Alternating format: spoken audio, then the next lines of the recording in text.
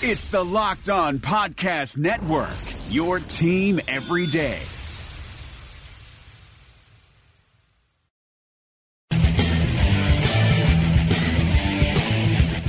You are Locked On Jazz, your daily podcast on the Utah Jazz. Part of the Locked On Podcast Network, your team every day. It is Locked On Jazz for the 26th of February. The Rockets are in town, but a weekend to look back on, why I don't like the models, and what's ahead. It's all coming up on today's edition of Locked On Jazz. How are you? I'm David Locke, radio voice of the Utah Jazz, Jazz NBA insider. The Houston Rockets are in town. I think there's tickets available, but tickets have been going like hotcakes recently. And so it's been tough to get in the building. I'm the radio voice of the Utah Jazz, Jazz NBA insider. Thanks for tuning in. This is Locked On Jazz. We give you a daily, digestible-sized, usually, podcast that gives you a little extra insight, expertise, look behind the curtains, and geeky numbers about what's going on with the Jazz. We do it for you every day. Thanks for subscribing. Thanks for the 5-star reviews. It's been much appreciated. So thank you all very much. Today's show is brought to you by the Advocates as well as Intercap Lending. Thanks so much. All right, let's get to it. Jazz split over the weekend. The win streak comes to an end. And the offense has not come back from break yet. That's really the most obvious thing here, that the offense has not clicked back in yet. The offensive rating against Portland was an 85.7, which was the 57th worst performance of the season. The worst was Miami. We've only played 60 games. And then against Dallas, we were 44th for our season in offensive rating. So two tough games. The defense actually stayed good in both of them. Portland's offensive rating was only 100.8. Dallas's offensive rating was an 89.9, eighth best performance of the season. And so the Jazz won a game over the weekend because they were good enough defensively. And, you know, that's still going to be the calling card here. The offense got hot during that streak, but probably unnaturally. You know, we're the third or fourth best offensive team in the league. And, you know, the way this team is, if we get hot for 11, 12 games offensively, we're going to win a lot in a row because they're just that good. In 22 of Gobert's 34 games this year, defenses have ended up with an offensive rating below 101, really, is the best way to say it. That's 65% of the games. When Gobert plays, we hold someone's rating below 101. So we don't have to be great offensively. Put that in perspective, by the way. I haven't checked it recently, but I think last time I checked that Boston had a defensive rating of 100.6 or 7, and they're the only team that's under 101. Boston's still the number one defense. San Antonio, then Toronto, Philadelphia, and Golden State were sixth. Boston's at 101. So the best defense in the NBA is Boston at 101.0. And in 64% of the games that Rudy Gobert plays, the Jazz are below that number. Pretty incredible. The Jazz are sixth best defensively overall. So we're going to win games. You know, it's interesting. Like, I was on the chairlift yesterday at Snowbird and talking to this guy. He's like, how did we play last night? And I was like, we didn't play well. I was like, whoa, actually, wait. We played great. We didn't shoot the ball well, but we played great. And we've got to grasp that, you know, a 7.97-90 win when, even though our offense went 9 of 32 from 3, is a good win. Because that's, quite frankly, how this team has to win games. The three-point shooting that was at 42% during the win streak over the last 3 games, if you go to Phoenix included, is 27%. So we're not as elegant. We're not as fun to watch. It's not as jump out of your chair unless we can start to train ourselves to jump out of our chair every time we hold someone to a defensive stop. But really, that's who we are. Defensive rating with Rudy on the floor since the break is a 97.4. And the defensive rating for the season is a 99.3. It's just those numbers are stunning if you've gotten used to them. If you haven't, I apologize. I'll try to continue to make it digestible. There's been some talk that, our bench isn't right. We're missing Rodney, we're missing Joe. There might be some validity to it. And the bench has not shot the ball well. I just would remind you that over the last 2 years, Rodney was available 71% of the games, and in 40% of the games he played, he shot below 33%. So I think you got to phrase that differently. I think you got to phrase that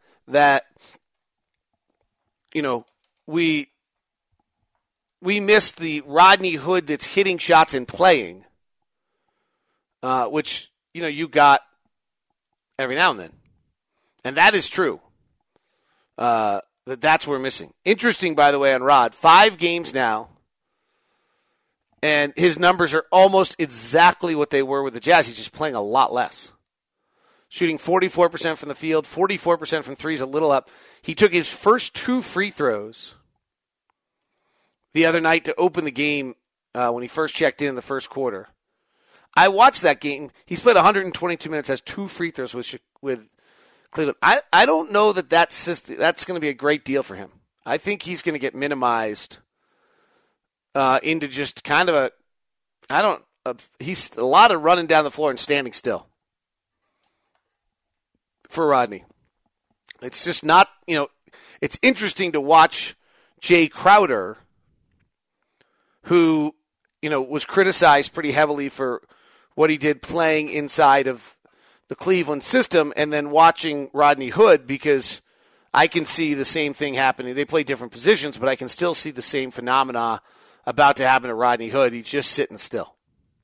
It's too bad. Jay has been great in his energy, intensity. He's playing a lot. He's playing 28 minutes a night. He's not shooting it great. He's not a great shooter. And he even said it after the game the other night. He's searching to go find out where he gets his shots, what he's supposed to do. He's averaging 13 points, 4 rebounds, and assists. He's shooting 40%, 29% from 3. His above-the-break three-point shot is not a great shot for him, and that's where he's getting a lot of his threes right now, and that's probably got to evolve a little bit. But, boy, is he aggressive going to the basket, breaks the paint, creates things, and versatile defensively. So the takeaway from the weekend, not to, I don't want to admit, is, first of all, Portland's really good, and we'd waxed them twice, and they came to get us. I think that's, let's make sure that nobody kind of forgets that that's what took place as well here. The second one is that the defense is still the calling card. And the offense, we're a pretty precision-based team. The offense has not refound its groove that it had pre-All-Star break. And I don't know that it will, because teams play so much harder this time of year than they do before the All-Star break. They're just not tired. That comes off wrong. That comes off believing that somehow, that they're not. They're just tired. By the way, the number that probably matters on Jay Crowder is we're plus 8.3 when he's on the floor, plus 4.6 when he's off, but plus 8.3 when he's on the floor in 5 games. So funny that Neto is out again tomorrow. And you just have to wonder, the plus-minus with Neto this year is a 12.2. There's something about Neto's skill set and this group where he unnaturally matters. If that makes any sense to you. Today's show is brought to you by Intercap Lending, 40-year mortgage company that has moved to Utah. And Intercap Lending can do great things for you. They did our refinance. It was a super experience. The first thing they're doing, for your experience, is that a lot of it's based off the app. So download the Intercap Lending app, and they're gonna make everything easy. You can take pictures to get your documents there. You don't have to be rifling through a million things, driving them somewhere. You're using technology to make it easy. Steve Carter and I joked with me that they're trying to make it as easy as ordering a pizza if pizza had a few regulations on it. And Steve Carter works over at Intercap Lending. He's the guy who was my mortgage guy. He's the one who'll help you out as well. You can call him at 385-800-8528. That's 385-800-8528. So that, and also you can use the app in this insane market to get pre-qualified based on the information, and then you have that for your realtor.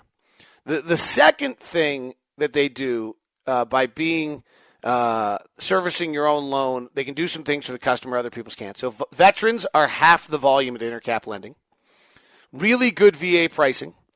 As a Sotheby preferred lender, they have access to everything, and so therefore they can help you out if you are dealing with a difficult loan. Sometimes difficult loans are the obvious, like a low credit situation.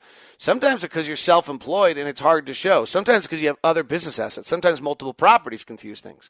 So they can look at any loan, and particularly if you've been turned down, see if Intercap Lending can help you. Call Steve Carter at 385-800-8528. That's 385-800-8528. And then for the Locked On Jazz listener, you get your appraisal for free. Pretty incredible. 385-800-8528. That's Intercap Lending, NMLS number 190465. For more information, visit intercaplending.com. Life is complicated, especially right now. You're spending more time inside, unable to go to restaurants, and that means you're cooking dinner. But if you're like me, I hate cooking. Multiple trips to the grocery store, hours of monotonous meal prep just so you can scarf down your food in minutes. So when it's dinner time, I grab my phone, open up an app, and order something. But after convenience fees, delivery fees, and who knows whatever other fees, it ends up being close to $100 for two people.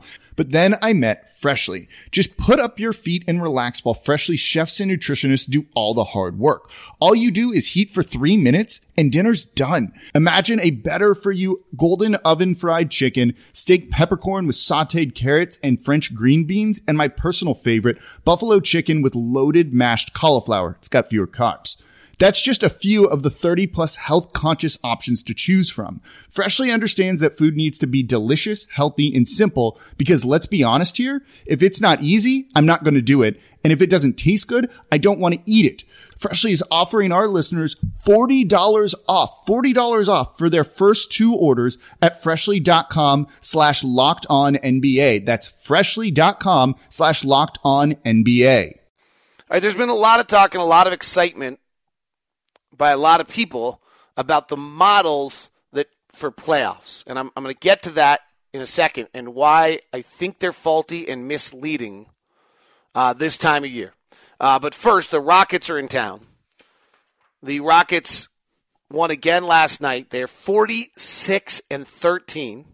When Capella, Chris Paul, and James Harden play, they're 30-1.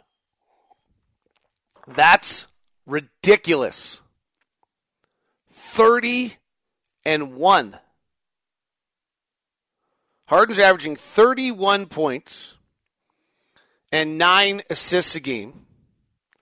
They are the number one offense in the league. Their offensive rating is a dominating 116.0. They are one of the, if not the greatest offensive team, probably the greatest offensive team that the game's ever seen. And they have just completely figured out how to roll. It's interesting depending on the system you use, unless Basketball Reference changed. Basketball Reference has them as the number one offensive team in the league and the Warriors as the number one offensive team by NBA.com, which then makes you realize how great these two teams are. So I don't know where the metric difference is between those two, but that does exist. The running down the Rockets, they're taking 50% of their shots as threes. They have the second best effective field goal percentage, and they go to the free throw line the most of any team in the league. Defensively, they're 20th against the shot, so that criticism is real. But they do a good job of forcing turnovers. They're great on the defensive glass, and they don't foul a lot, and that brings them to the 9th-ranked defense in the NBA. there's not an enormous separation here in this middle of the pack defensively. Kind of starting with Portland at 104.6 and then the Rockets at 105.3. Then there's 4 teams between 105.6. So there's 7 teams all within a point of each other that kind of get you to the average in the NBA. So the Rockets right now are, ranked 10th defensively or 9th defensively, and yet they could slide a little bit pretty quickly. Though I don't know why they would. You would think they would. They've just been that good, and I think they're a very legitimate threat to the Warriors. They are the number 1 team in the game in the first quarters, and they're just doing it the opposite way of the Warriors. They just come out and get you. And then you're trying to come back from behind, and you can't. They have trailed by 10 points. Okay, pretty easy, particularly with their high variance way of playing.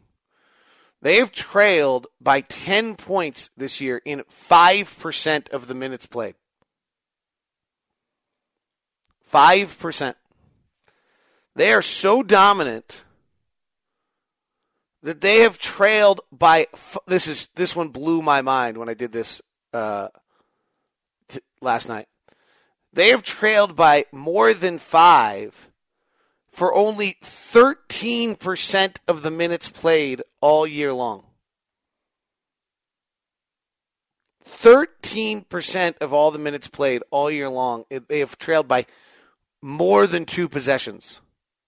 It's even less than that. That's 5. They have just been coming out of the gate early in games, taking control and dominating. I mean, frankly, they've only trailed all year for about 25% of their minutes. I don't have that exactly. I could very quickly. I have the other numbers around it so that I could form that. But, trailing is pretty easy to do. Right? The other team hits a bucket or 2. You got to try to get it going. They've trailed for 28% of their minutes all year long. Now, the Warriors have been waiting to play. These guys have just been beating you. This becomes more eye-opening when you suddenly go look at the second halves of games. So there's nights where you just shouldn't have it, right? They have trailed by double digits in the second half. Again, only 7% of the time. So they've trailed overall 5% of the time. And the reason I think the second half number is bigger, by the way, is because you're into the game. In other words, they're good enough. They're not going to trail by 10 in a lot of first quarters. So to some extent, you're eliminating that because there's just not enough game for them to fall behind. But by the time you get to the second half, things could have gone wrong. The idea that all season long they've only trailed by 5 or more points 13% of the time is pretty nutty. They're dominant. Be an interesting one for the Jazz to see if they can stay with them tonight. And obviously, you got to make shots. Gobert causes them some problems in the past that other players can't because Rudy is so agile and able to cover so many different areas and really is able to guard Harden and Capella close to at the same time. The problem is that they have kind of adjusted to it, and then James has gone off against us this year. He's averaging, 35 points a game against us. So there's no easy answer there. Why I hate these models that get everyone's playoff hopes up. I'll explain that and explain how last night was not a good night for the Utah Jazz. But first I want to tell you about Utah's Advocates. Excited to find out I get to have lunch again with Matt coming up. Matt is the lead attorney at Utah Advocates. They've been running for 25 years. Injury attorneys, predominantly helping you after a car accident. So there's an interesting little note on these car accident claims. Only 1% go to trial and only 3% go to arbitration. So the minute you know that, then even though you might have a different experience and accidents are different, the process is the same. That process you want to have being as efficient as possible. And that's where Matt really just it was cool to meet him and get to know him a little bit and see how he does his business. So what they've done is they figured this out, and then they figured out, well, how are we going to be better than everyone else? They've built a 106-step process. So you get in an accident. You call Utah Advocates at 801-355-5550. An attorney calls you back in 60 seconds. The attorney talks to you, understands the case, gets it into the system, and now it really, without being impersonal, has an airplane checklist. It actually allows them to be more personal. Okay, this client needs this, they need these things. And then they have people inside the company whose jobs are to do exactly the same thing for every single one of these cases, so they become an expert in their special teams field of dealing with insurance companies, dealing with a hospital, whatever it is. There's 106 steps along the way to get you to the finish line. And they are going to take you through that in an efficient way. That efficiency means productivity, which means communication, which means expediting the process and making sure you get good results while in the meantime nothing bad happens to you and you're treated well in the process. It's what separates Utah Advocates. It's what Matt and his crew has built. Give them a call at 801-355-5550. That's 801-355-5550. Hi, this is Nate Duncan from Locked On's Hollinger and Duncan podcast. Those of you who listen to our show know that I try to take a measured approach. I'm not prone to hyperbole. It really takes something special to get me excited. But with all that said, Theragun is simply one of the best products that I have ever used. I just turned 40. I've always loved to work out, to play basketball when it's safe. And as I got into my 30s, it just wasn't possible to do that anymore the way I wanted to because my body didn't feel right. And Theragun has helped me fix so many of the aches and pains. I've tried everything, massages, chiropractors. This at-home device, handheld percussive therapy, has worked better than any of those for me. And now the all-new Gen 4 Theragun has a proprietary brushless motor. It's so quiet. It's no louder than an electric toothbrush. And best of all, you can try Theragun risk-free for 30 days. There's no substitute for the Theragun Gen 4 with an OLED screen, personalized Theragun app, and the quiet and power you need. Starts at only $199. Go to Theragun.com/lockedon, the name of this network, right now, and get your Gen 4 Theragun today. That's Theragun.com/lockedon. Theragun.com/lockedon. All right, so there's the 538 model, basketball reference models that project the rest of the season and then talk about who's going to make the playoffs. The flaw to me in these models is that what they're doing is basing the rest of the season on the past performance up to this point. But Denver, New Orleans, Portland, Oklahoma City, Minnesota, San Antonio, Utah, and the Clippers are all going to be playing at a higher level and better over the final 20 games than they did in the first 20. Unless they get hit by an injury or something goes wrong. I've been around this league forever. The last 20 games, if you're in a playoff race, the first 60 games do not tell you what's about to happen. It just doesn't work that way. For the simple reason that it's more important for these games. You project, like right now, Basketball Reference projects Denver's schedule the rest of the way as them going 11-11. They're not going 11-11. New Orleans is supposed to go 12-11, and Portland's supposed to go 11-11. They're not doing it. They're too good, too talented, with too much on the line. It's just not going to happen. So the way I like to break it, and this is not nearly as scientific and not nearly as good, but there's some logic to me. I break every game into 5 categories using the probabilities that exist by 538 or others based on the previous part of the season. So, okay. So the Jazz play the remainder of the way 7 games in which, according to 538, they have a win probability of 80 to 100%. You just have to win all 8 of those. And in the playoff race, you probably should win or 7. They won 1 already. You should win all of those. Those teams are probably not looking to win. You should win all of them. So then I break it into 5 categories. Certain wins, should wins, that's 60 to 80%. And you're going to win those at closer to 80% than 60% because you're in a playoff push. Pick'ems, which are against similar teams usually, so you split those. Then there's the unlikelies, which are 20 to 40%, and frankly, you go win those about half the time now, or closer to 40%. Like if there's 7 of them, San Antonio's got 7 of them, they're going to win at least 3 of those. They got 1 last night. And then there's no chance games. Okay? For whatever reason, scheduling, something else, you've got a 0% to 20% chance. I did this before the weekend's games. The Jazz have the best schedule. The Jazz have 14 games that are in the should win or certain win. 8 of them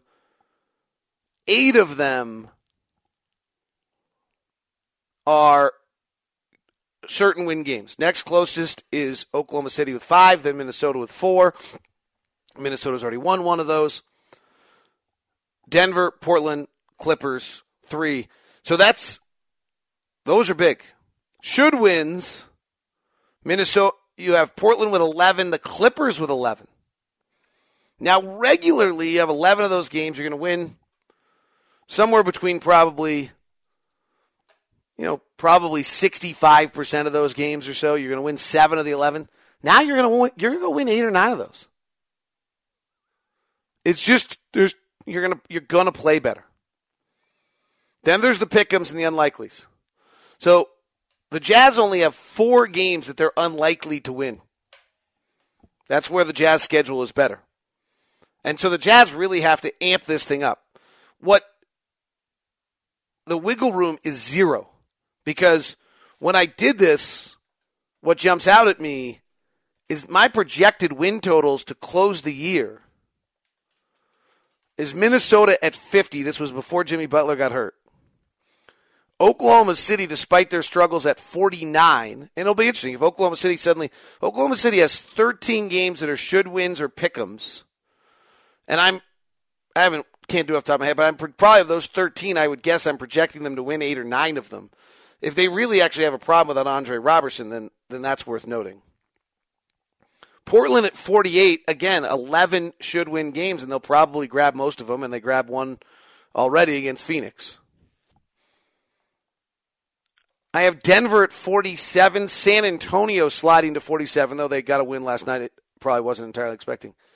And then the Clippers at 47, Utah at 47. And that's everyone playing well. New Orleans at 46. New Orleans just won an unlikely last night. You might as well push them to 47. It's going to take 47 wins. I think there's going to be 2 Western Conference teams that are that are above 45 wins that are not going to get in the playoffs. You're going to need 47, assuming that not everyone wins like this. You're going to need 47 to get in without a tiebreaker. It's going to be insane, though. I went and did it by kind of time of the year. So on March 15th, I suddenly have Oklahoma City at 42, Minnesota and Denver at 40, 38 for 38 for San Antonio, Portland, and New Orleans, Utah at 37, Clippers at 35. But by April 1st, Minnesota at 46, Oklahoma City at 46, Portland at 44, Denver at 43, San Antonio at 43, New Orleans, Clippers, and Utah at 42, battling for that final spot. Interesting little notes on the scheduling. Denver plays their final 4 games against other playoff contending teams and 5 of their final 7.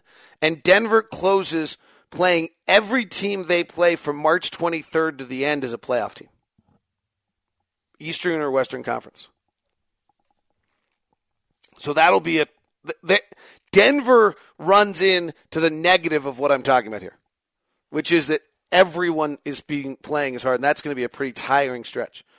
New Orleans has a sequence of 5 games, I believe, in like 6 nights, and they're projected to win 4 of the 5. I don't know if they can actually do that just because it's too many games. They're home, I believe, for almost all of them, but it's too many games. The Clippers, who everybody kind of wants to dismiss, play 8 of their final 17 games against teams in the playoff race. And 4 of their final 5. We play them on the 5th of April, which is going to be a big game. Crazy wild scenario for Utah is we close at Portland with a chance that Portland's got everything solidified. Also, chance that they're battling for home court advantage or playoff positioning, but or maybe but there's a chance that they have everything somewhat solidified there. A nice one for the Jazz is at LA on the 8th. The Lakers, they could be in full tank at that point, and that's not a game that looks great on the Jazz scheduling. And we don't know about at Golden State on the 10th. Who knows what they're doing, but likely they're playing for the number 1 seed. But anyway, that's why I don't love those models. A few NBA 5 news notes for you. Dan Fagan was killed in a car accident in Aspen. He's an agent. I didn't know him personally. I mean this positively. This is a compliment. The best way I can describe his work is that teams were terrified of him. When teams knew that he was never going to give anything easy to them from a client standpoint. He was always getting everything client wanted. DeMar DeRozan has opened up about anxiety and depression. This is following Michelle Roberts opening up on the issue recently. I'm really hopeful on this. This feels like very quietly behind the scenes, maybe the most important story that's going on in the league right now, and it never gets a lot of attention, but anxiety is rising in our society and kids at a dramatic level. The social networks are, if you read, there was a great Atlantic article. If you're raising kids and you haven't read the Atlantic article about are we losing a generation to social media, I strongly suggest stopping what you're doing today and reading that, and then you can decide if you want to parent how I did. But I made my kids read it so they understood that there was actual medical science behind the fact that these devices were bad for them, so that when I was parenting them and being a jerk, I'm not just doing it for the fun of it. I'm doing it the same way I don't let them eat 8 chocolate chip cookies, and I don't let them do drugs in the house, or out of the house either. But I don't let them do these. There's a bunch of things I don't let them do because it's bad for them, and the social network and the phone is no different. So anyway, it's by the Atlantic. I think it was called "Have We Lost a Generation to Social Media?" If you need me to send out a link, I will. But anyway, the DeMar DeRozan came out. This is all tied into the fact there's an incredible rise in anxiety and depression in kids, which means that there's an incredible rise in depression and anxiety in our players. Right? They're just they're brilliantly talented basketball players, but they're not different than the rest of society. So it's DeMar DeRozan came out and talked about it in the Star article, and just mad respect for him. I just know of enough players in this league who are hiding this, that if we could get rid of the stigmatism, maybe they would be able to move forward in some positive direction. All right, that wraps us up. That is Locked On Jazz. Hope you had a great day. Have a great day. Have had a great day. I don't know. It's your choice when you listen to this. So whatever it might be, I hope you're great. See ya. Rejecting the Screen has been retweeted by Kobe, Dame Lillard, and Vince Carter. So it's fair to say you should give it a shot. I'm Noah Kozlov. And I'm Adam Stanko. Rejecting the Screen hits your feed every Tuesday and Thursday. On Tuesday, we talk hoops and a little bit of life. On Thursday, we go ISO with a guest. Stories from anyone and everyone who has touched the NBA with tales we promise you've never heard before. Find Rejecting the Screen right now wherever you get podcasts, and hit that subscribe button.